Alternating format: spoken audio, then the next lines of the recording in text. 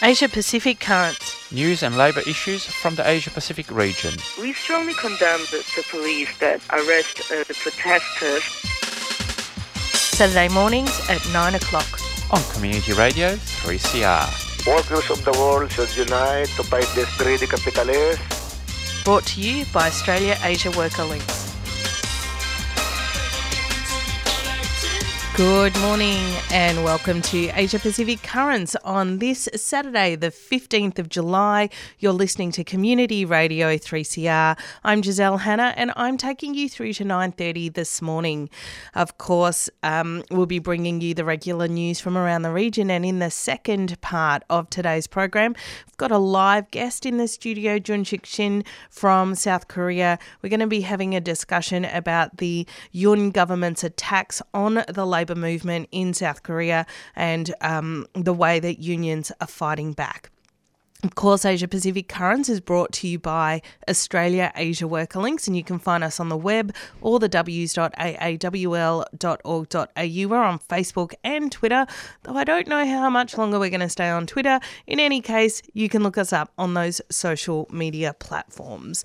We just a reminder about Radiothon. You can still pay. I just played an announcement about how you can pay, and we're also still taking pledges. We're a couple $100 shy of our target, so if you haven't chosen which shows to donate to, please keep us in mind and give us a ring at the station during business hours to discuss what your pledge might be. Well, we're going to go straight into news from around the region, and we're going to kick off in Thailand, where the Thai election winners have failed to have their leader made Prime Minister. On Friday, the Move Forward Party, which won May's Thailand election, suffered a setback when their leader, Peter Limjaroenrat, failed to secure enough votes in the parliament to be made Prime Minister. Although not a Labour Party per se, Move Forward was strongly endorsed by the Labour movement in Thailand, and several prominent trade unionists were on their ticket. Their electoral success was in large part because of their promise on workers' rights. While they've been able to form an 8-party coalition, Move Forward only had 311 votes out of the required 376 to make their leader Prime Minister. The military still have strong control over the government, despite claiming to be ceding power back to the electorate, and 250 of the 750 members of parliament are appointed by the military rather than elected. These non-elected parliamentarians made up the majority of those opposing the Move Forward leader. The military have also attempted to disqualify and potentially imprison Limjaroenrat on the grounds that he did not declare ownership of shares when he nominated for the election. And the leader of the Solomon Islands, Prime Minister Manasseh Sogavare, visited Beijing this week to open a new embassy and mark 45 years of independence from Britain. Despite claiming that the Solomons are neutral in the US-China Pacific race, Sogavare drew criticism from his opposition for declaring I am home when addressing the Chinese media at the airport. The opposition also criticised Sogavare for a lack of transparency in the 9 cooperation agreements he signed with China during his visit. The Solomons remains politically divided 20 years after the end of the Civil War, and the China-US rivalry has also split the country along political lines. Sogavare used the trip to call for Chinese investment in infrastructure, which he said is urgently needed outside of the capital, Honiara. The Solomons is seen by Australia and the US as having switched sides after signing a security deal with China last year. And garment companies are leaving Myanmar after workers' arrests. Following up on a story that we brought you in June, the German sportswear company Jayco, alongside Spanish fashion brand Zara, have withdrawn their operations from Myanmar. The companies came under heavy criticism internationally following the arrest and disappearance of several of their workers who were negotiating wages on behalf of their union. In mid-June, 10 workers at the Jayco factory in Yangon were arrested after attending a meeting in a government office where they demanded that workers receive a pay rise to match the cost of living. The workers were charged with being in contact with illegal organisations.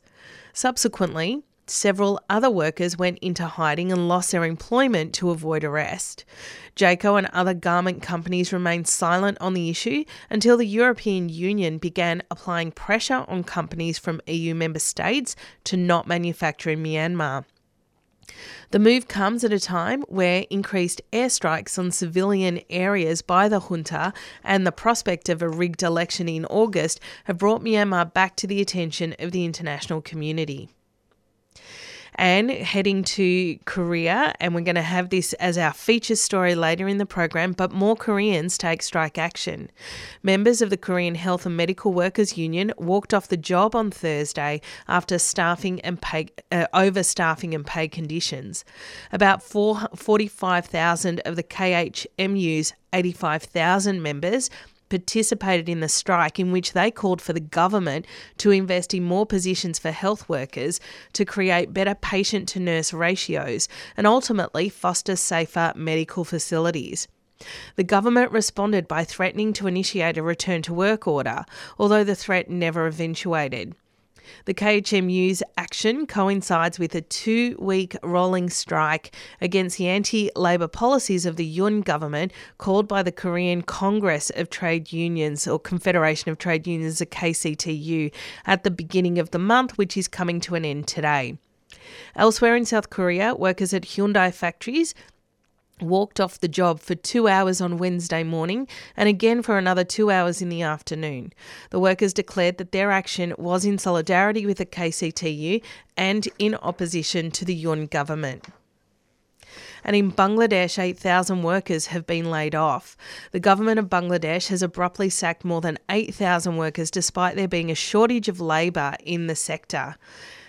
The workers were on temporary contracts with the government, which the government has been using to pay workers at a lower rate than permanent staff, as well as deny them a pathway to regularised employment. The move to sack the workers came in defiance of a High Court order to keep them, as well as a general shortage of workers in the government sector. Elsewhere in Bangladesh, there have been renewed calls for police to be transparent in their investigation into the murder of union delegate Shahid ul-Islam Shahid. As previously reported on APC, Shahid was beaten to death by an organised mob after he promised garment workers at a factory in Dhaka to take their case of unpaid wages to an official tribunal. Calls for transparency are warranted, as similar cases of trade unionists being murdered in Bangladesh have resulted in no arrests being made. And in Hong Kong, a national security law targeting unionists is being introduced.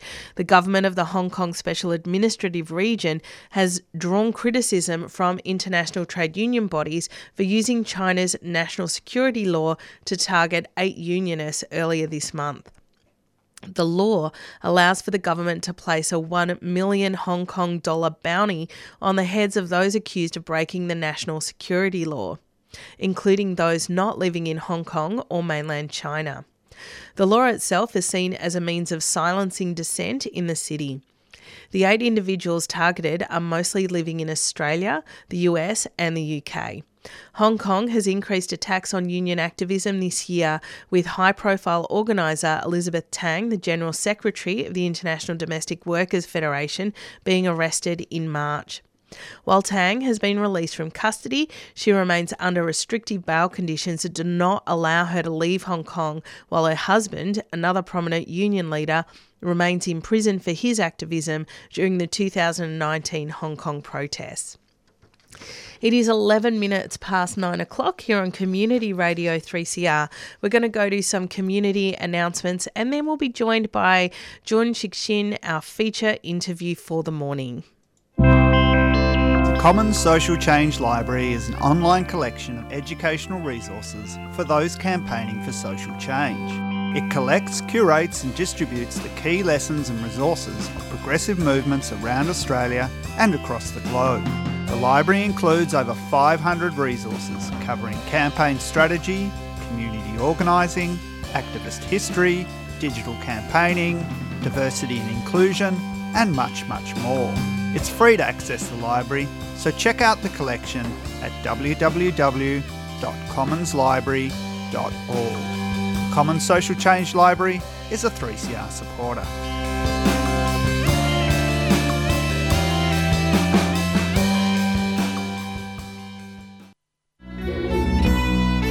Need an extra layer for the cooler months? We've got great new long sleeve tops that proudly say Workers Radio.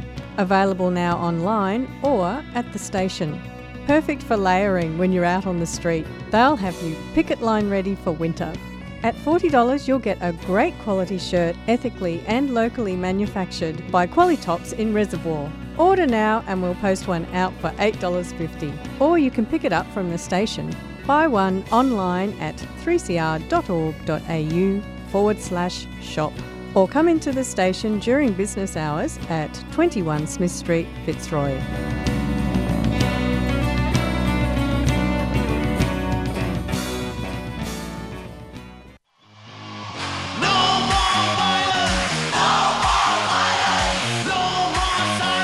Hey, this is Nick from Pinyao. You're listening to 3CR. Please support community radio and your local music scene.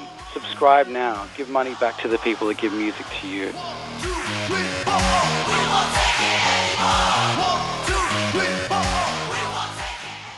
It is 14 minutes past 9 o'clock here on Community Radio 3CR.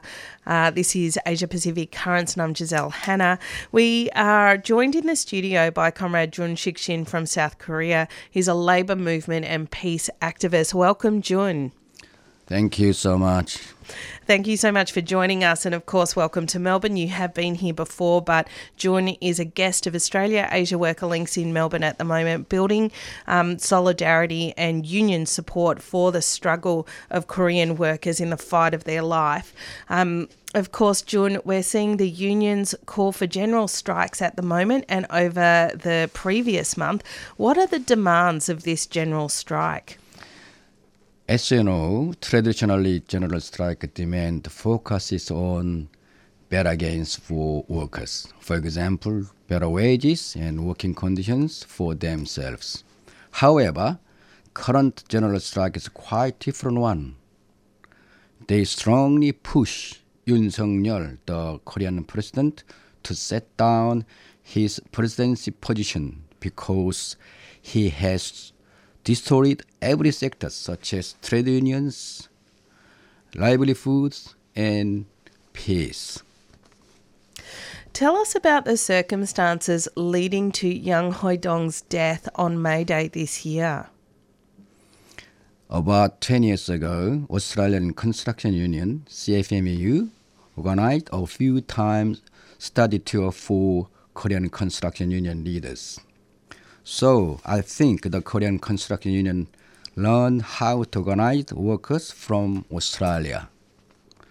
The union studied the OG union policies such as no ticket, no start policy. Slowly the policy has been extended in Korean construction sites. The late Yang Hae-dong was one of the construction union leaders. About 1.5 years ago, he tried to apply the no ticket, no start policy in Gangwon province branch area. However, the Korean dictator government sued him as a construction gangster and blackmailer. So he killed himself on fire to protest the government and protect the union policy, I think. That is pretty devastating. And of course, his death has seen massive, massive protests right across South Korea, which we've been reporting on Asia Pacific Currents. But has the construction union been particularly targeted by the Yoon administration? Yes, it has, because the union has been stronger and stronger. The workers' wages and working conditions has been improved. So the Yoon government pressure on the construction union. And what is Yoon trying to do in relation to union organising? As I already mentioned a little bit, he sued many union organizers and leaders as a construction gangster in order to destroy unions, including construction union. You're visiting Australia on an international solidarity program. What are you hoping to achieve while you're here? I hope Australian peace activists and many unions support the Korean End War campaign. Well, building support for the peace movement is a huge objective for you. Tell us about this. I think Australian peace activists has demanded the Labour government to give up the AUKUS alliance. All the activists think it pushed Australia to strengthen militarism and to be involved easily in American war in the future. In terms of anti-militarism and anti-American war, Australian and Korean peace activists need to do solidarity for enhancing their movement power to achieve their objectives. You are calling for an end to the Korean War, which has had an armistice for 70 years. Many people wouldn't realise that the Korean War has never been declared over. Can you please explain this to our listeners? Yeah, 70 years ago, North Korea, USA, and China, excluding South Korea, made an armistice agreement over the Korean War. For many years since the Korean War stopped, the South Korean government was not democratic and not enough strong power to ask USA to end Korean War formally. So what are the demands of the End the Korean War campaign? I mean, obviously one is to end the war, but what else? Finally, we need peace agreement between South Korea and North Korea, as well as America and China. Thank you so much, Joon. Is there anything you'd like to add? I want to say something about Australian responsibility to the Korean War. Korean people said 16 countries, including Australia, sent soldiers to Korean War. They did not formally finish the war and did not help South Korea and North Korea to make peace agreements. So I think Australia has responsible to end Korean War and ask South Korea and North Korea as well as USA, China to sign up a peace agreement for no more war in Korean Peninsula forever. Joon, thank you so much for your time on the program today. Thank you. That was Joon Shik Shin. He is a peace and trade union activist from South Korea visiting Australia as a guest. He's a solidarity guest of Australia.Asia Worker Links, and he'll be around over the next week if you want an opportunity to meet and talk with him, particularly if you yourself are a peace activist. You can get in touch with me directly to facilitate that. My number is 0411 054 859. We're going to go do some community announcements and then a track. If you or someone you care for is struggling with a mental illness or other disability and you need someone to talk to, you can call the Wellways Helpline. Wellways Helpline is a volunteer support and referral service that provides information to people experiencing mental health issues or other disabilities, as well as their family, friends and carers. We're here to talk if you are feeling socially isolated, seeking information about mental health or mental health services, or just need someone to talk to. As a peer-based service, everyone working at Wellways Helpline has a lived experience of mental health issues or disability. Wellways Helpline is a national service and operates Monday to Friday, 9 a.m. to 9 p.m, excluding public holidays. So if you're struggling yourself or are struggling to help someone else, please call Wellways Helpline on 1300 111 500. That's 1300 111 500. Wellways supports 3CR. Hello, I'm Ben from Regurgitator. Stay tuned to 3CR, support community radio and your local music scene, and subscribe now.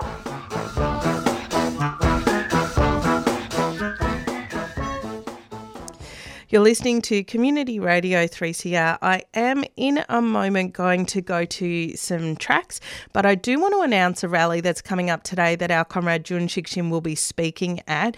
It's a community rally, No Nuclear Submarines Fund Essential Services and Real Climate Action. It is today at 11 a.m. on the corner of Wilson Avenue and Sydney Road, opposite Barclay Square in Brunswick. So make sure you get along to that, and you will have an opportunity to catch up with our comrade there if you wanted that. I'm going to go to a track. This is Tex Perkins with Dark Side.